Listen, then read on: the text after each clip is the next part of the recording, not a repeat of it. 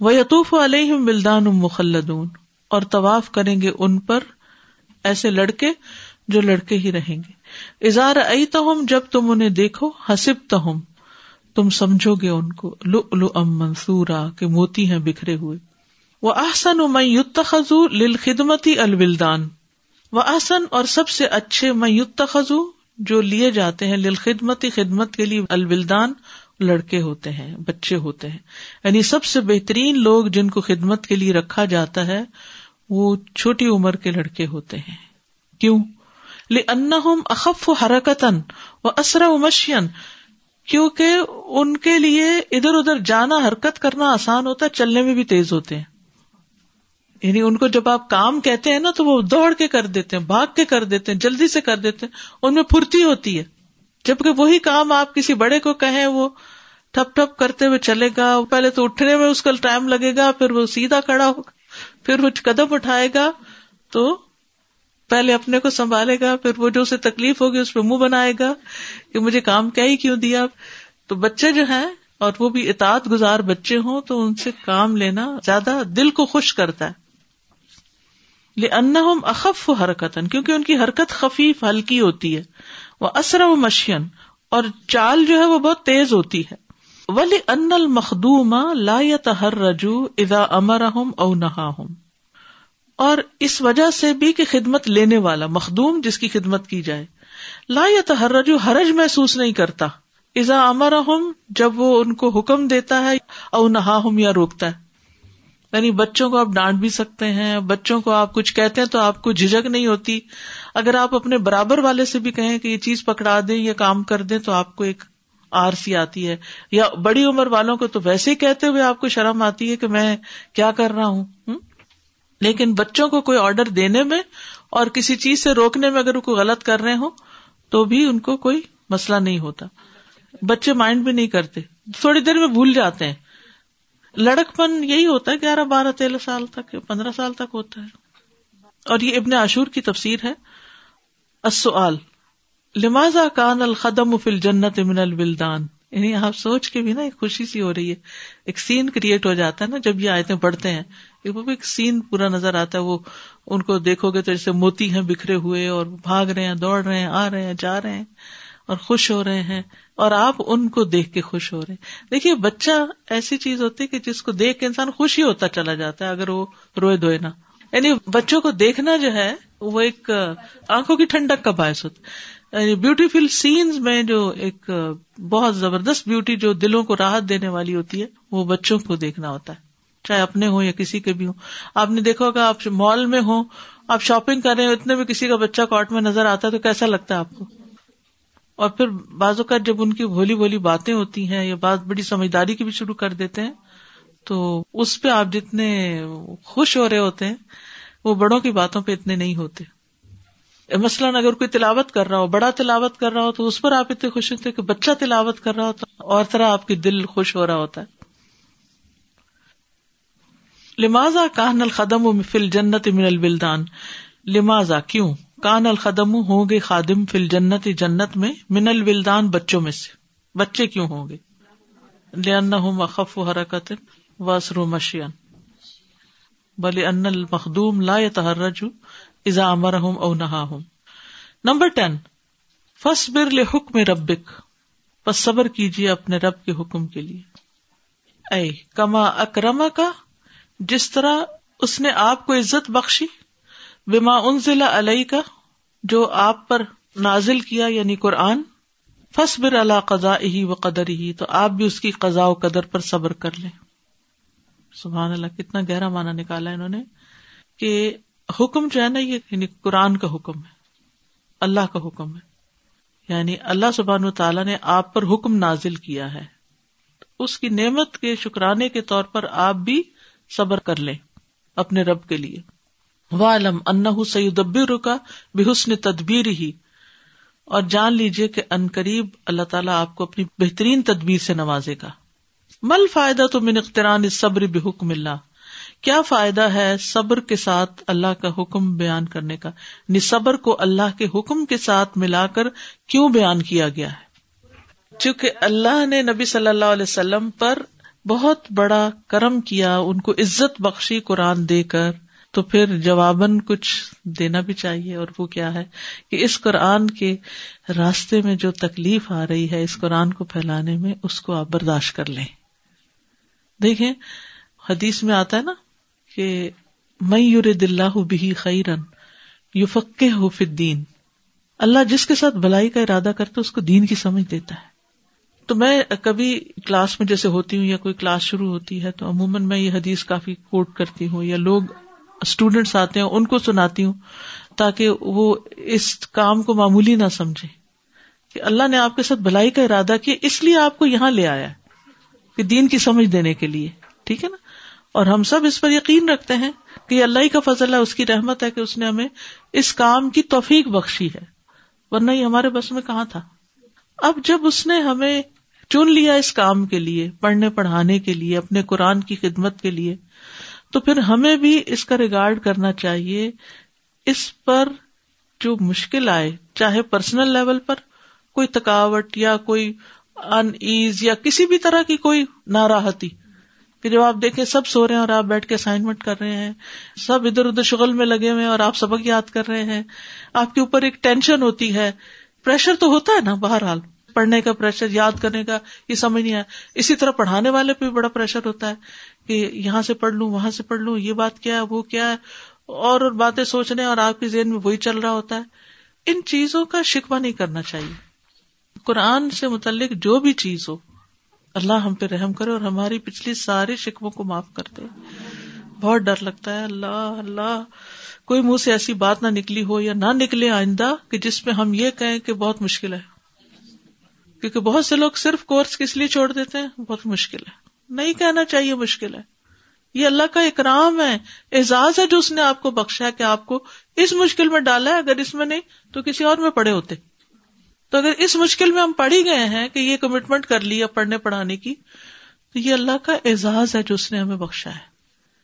اس پر صبر کرنا چاہیے. فاصبر لحکم ربک، اس حکم کی خاطر جو اس نے دیا ہے، اس قرآن کی خاطر اگر کوئی بھی تکلیف آ رہی، کوئی چار باتیں کسی کی سننی پڑ رہی، کوئی مخالفتیں سہنی پڑ رہی، کوئی بدنامی بعض اوقات سہنی پڑ جاتی ہے، کوئی جھوٹے الزام بعض اوقات لگا دیے جاتے ہیں آپ پر، تو کیا ہوا؟ یہ بھی اعزاز ہے. اور جب کبھی کوئی ایسی چیز آئے نا تو رونا بھی آئے، کوئی بات نہیں، رو لیں. کبھی کوئی دل میں ایسی بات بھی آئے کہ آپ بوجھل ہو گئے ہیں، تو آپ اپنے رب سے کہا کریں، رب تیری خاطر، رب تو جانتا نا یہ تیری خاطر ہے. لوگ سمجھتے ہیں پتہ نہیں میں کس مقصد کے لیے سب کچھ کر رہی ہوں، لیکن تو جانتا ہے نا کہ تیری خاطر ہے. اور یہ امتحان بھی کیوں آتے ہیں؟ دراصل ہماری ہی نیتوں کو اور خالص کرنے کے لیے، ہمیں پرکھنے کے لیے کہ ہم زبان سے تو کہتے رہتے ہیں اللہ کے لیے، اللہ کے لیے، واقعی کتنا اللہ کے لیے. اور ویسے بھی دیکھیے کہ پریشر کے بغیر تو کوئی چیز نہیں نکلتی نا. آئل پریشر سے نکلتا ہے، جوس پریشر سے نکلتا ہے، آٹا پریشر سے گنتا ہے. ہر چیز جب کوئی چیز بنتی ہے تو وہ پریشر سے، وہ چکی سے نکلتی ہے تو تبھی بنتی ہے. شکر کرنا چاہیے کہ اللہ نے ایک اچھی مشکل میں ڈالا. تو اس پر صبر میں یہ نہیں کہ جا کے اٹھا کے بیگ گھر میں رکھے گئے، آج یہ کیوں نہیں ہوا، بس ہسبینڈ نے پوچھا مثلاً یا بچوں نے، تو اب یہ نہیں کہ آپ کیا سمجھتے ہیں کہ میں کوئی کھیل کے آئی ہوں اور یہ کوئی اتنا آسان ہے، آپ کو نہیں پتا کتنا مشکل کام ہے. ایسی باتیں نہیں کرنی ایسی باتیں. اگر نکل گئی توبہ استغفار کریے، اللہ معاف کر دے.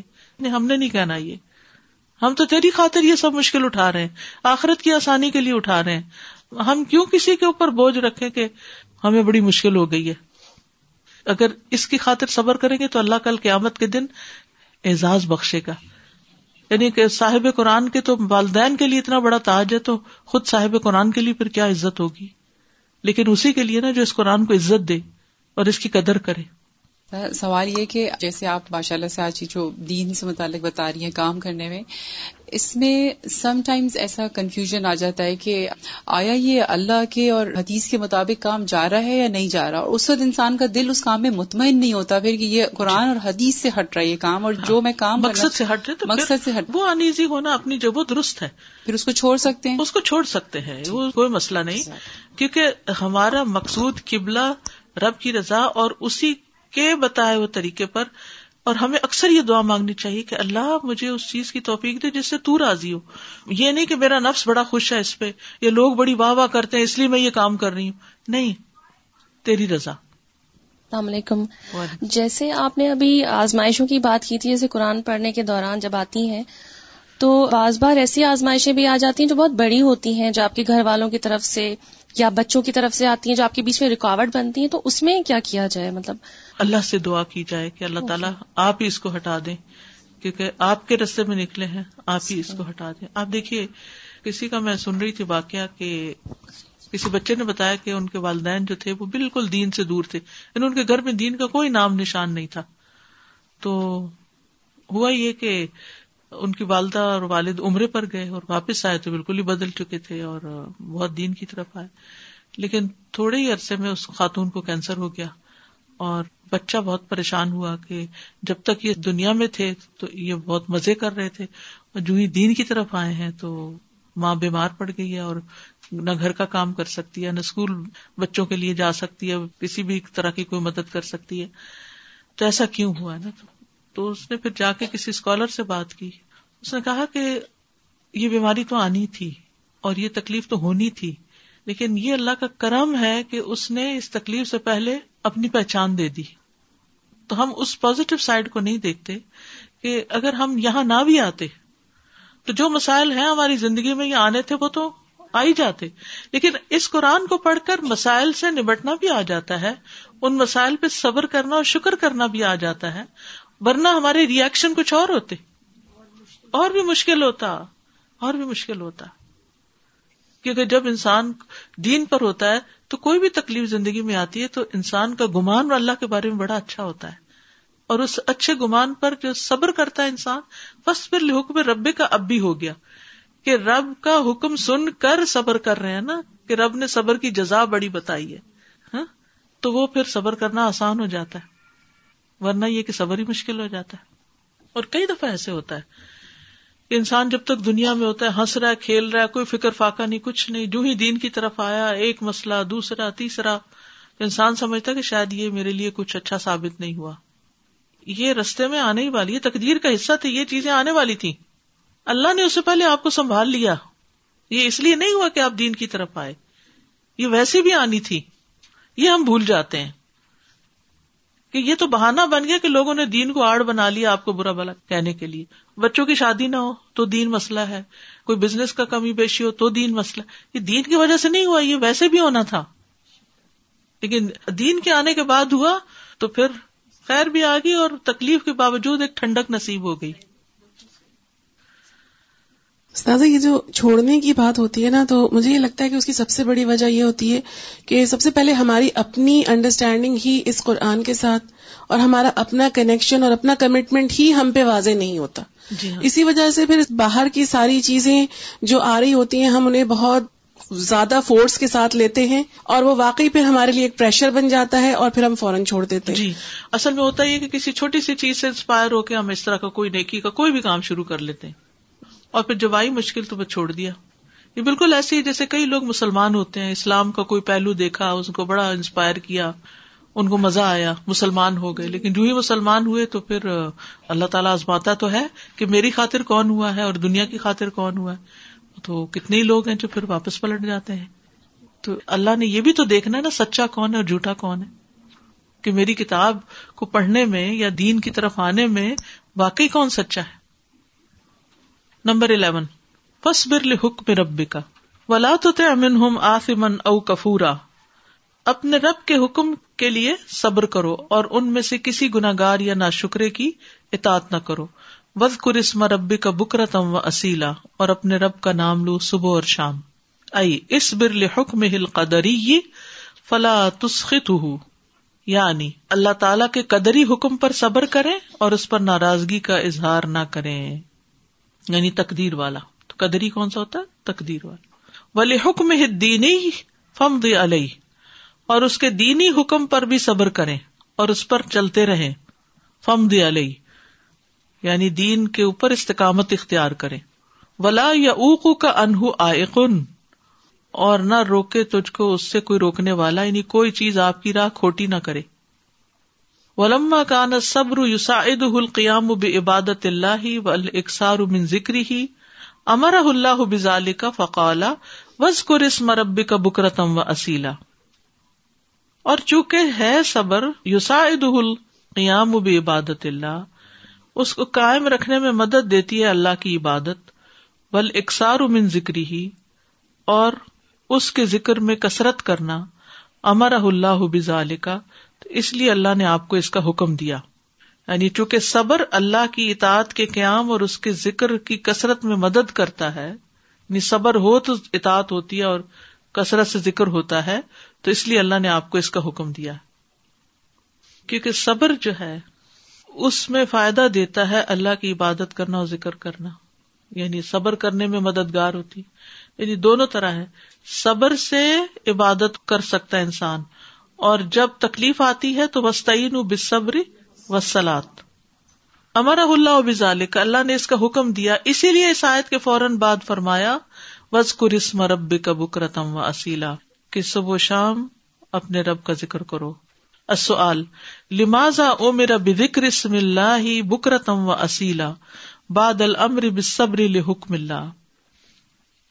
کیوں حکم دیا ہے اللہ کے نام لینے کا صبح اور شام، بعد الامر، بعد حکم دینے کے، بالصبر لحکم اللہ، اللہ کے حکم پر صبر کرنے کے بعد. وَلَمَّا كَانَ الصَّبْرُ يُسَاعِدُهُ الْقِيَامُ بِعِبَادَةِ اللَّهِ وَالْإِكْثَارُ مِنْ ذِكْرِهِ. Number 12. وَمِنَ اللَّيْلِ فَاسْجُدْ لَهُ وَسَبِّحْهُ لَيْلًا طَوِيلًا، اور رات کے وقت اس کے لیے سجدہ ریز ہو جاؤ اور طویل رات اس کی تسبیح کرو.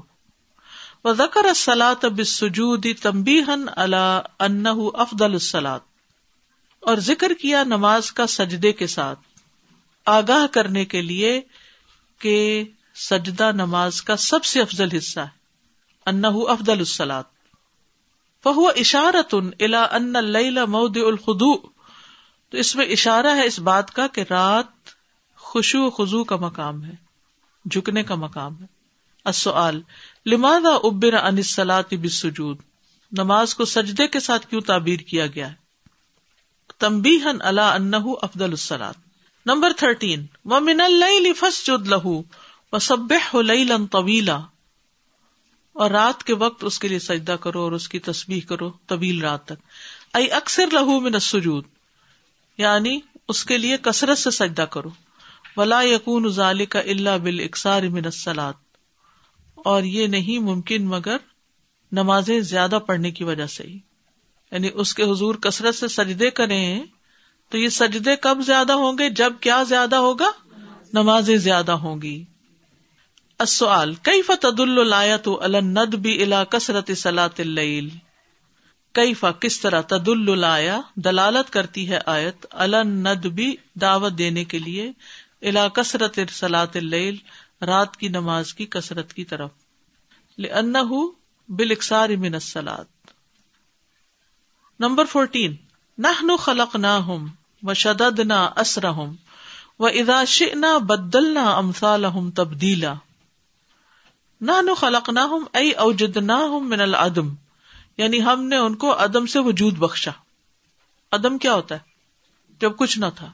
وشددنا اسرہم ای احکمنا خلقتہم بالاعصاب، یعنی ہم نے مضبوط کیا ان کی تخلیق کو اعصاب کے ساتھ. اعصاب کیا ہوتے ہیں؟ مسلس. والعروق، اور رگیں، والاوتار، اور پٹھے، والقوا الظاہرہ والباطنہ، اور ظاہری اور باطنی قوتیں.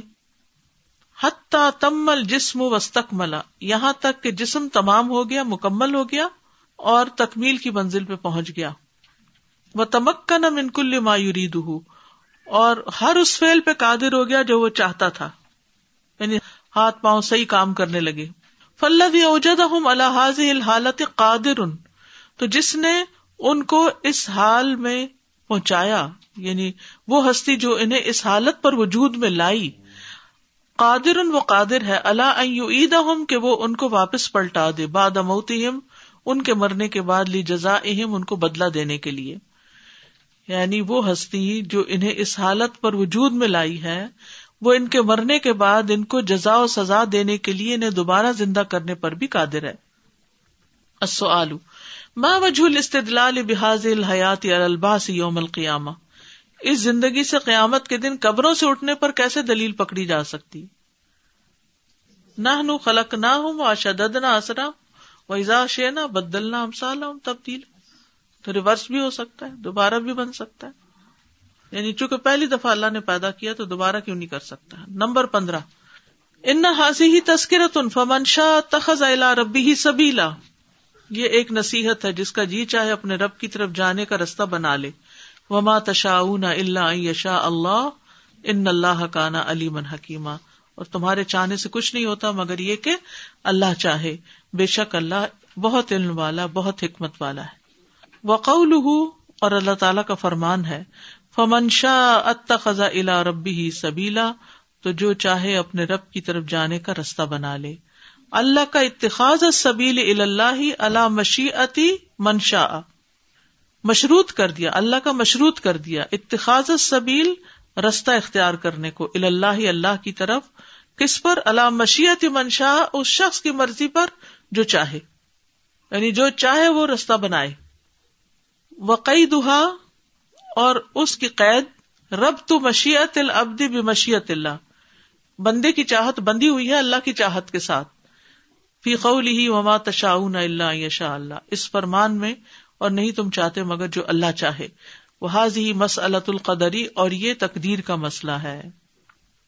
خلاصہ کیا ہے اس کا کہ اللہ سبحانہ وتعالیٰ کا یہ جو فرمان ہے نا، فمن شاء اتخذ الی ربہ سبیلا، کہ اللہ نے اپنی طرف جو راستہ اختیار کرنے کو رکھا ہے وہ انسان کی مرضی کے ساتھ مشروط کر دیا، فمن شاء، اور دوسری آیت میں بندے کی مرضی کو اپنی مرضی کے ساتھ مشروط کر دیا، جو چاہے گا۔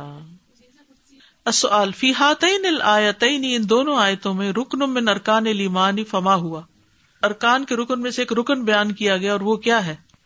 تقدیر پر ایمان۔ العمل بالآیات، آیتوں پر عمل۔ نمبر 1 صلی اللہ الہدایہ، اللہ سے ہدایت کا سوال کرو، سب کریں، اللہم انا نسألک الہدی والتقی والعفاف والغنی۔ نمبر 2 اوف بنظرک اذا نظرت، اگر آپ نے نظر مان رکھی ہے تو نظر پوری کریں، کوئی یاد کرے پرانے کوئی منت مانی ہوئی اور پھر چھوڑ دی ہو یا بھول گئے ہوں۔ نمبر 3 آت مسلمن طعاما تحبہ من باب الایثار علی نفسک، کسی مسلمان کو ایسا کھانا کھلائیں جو آپ کو خود پسند ہو، اور ایسا کرنا دوسرے کو اپنے نفس پر ترجیح دینے کے باب سے ہو، یا آپ اس کو پریفرنس دے رہے ہیں اپنے پر۔ نمبر 4 قل اذکار الصباح قبل الذهاب للمدرسۃ یا بالعمل، صبح کے اذکار مدرسہ یا کام پہ جانے سے پہلے پڑھیں، سورج نکلنے سے پہلے پڑھنے چاہیے۔ وقل اذکار المساء قبل المغرب، اور شام کے اذکار مغرب سے پہلے پڑھیں۔ واذکر اسم ربک بکرۃ واصیلا۔ نمبر 5 اکثر ھذہ اللیلۃ من التسبیح والصلاۃ، آج کی رات کثرت سے تسبیح اور نماز پڑھیں۔ نمبر 6 قل سبحان اللہ وبحمدہ سبحان اللہ العظیم 100 مرہ، 100 بار یہ تسبیح پڑھے، سبحان اللہ وبحمدہ سبحان اللہ العظیم۔ نمبر 7 صلی اللہ ان یدخلک فی رحمتہ، اللہ سے دعا کریں کہ وہ آپ کو اپنی رحمت میں داخل کر لے، اللہم ادخلنا فی رحمتک یا ارحم الراحمین۔ التوجیحات، قابل توجہ پوائنٹس۔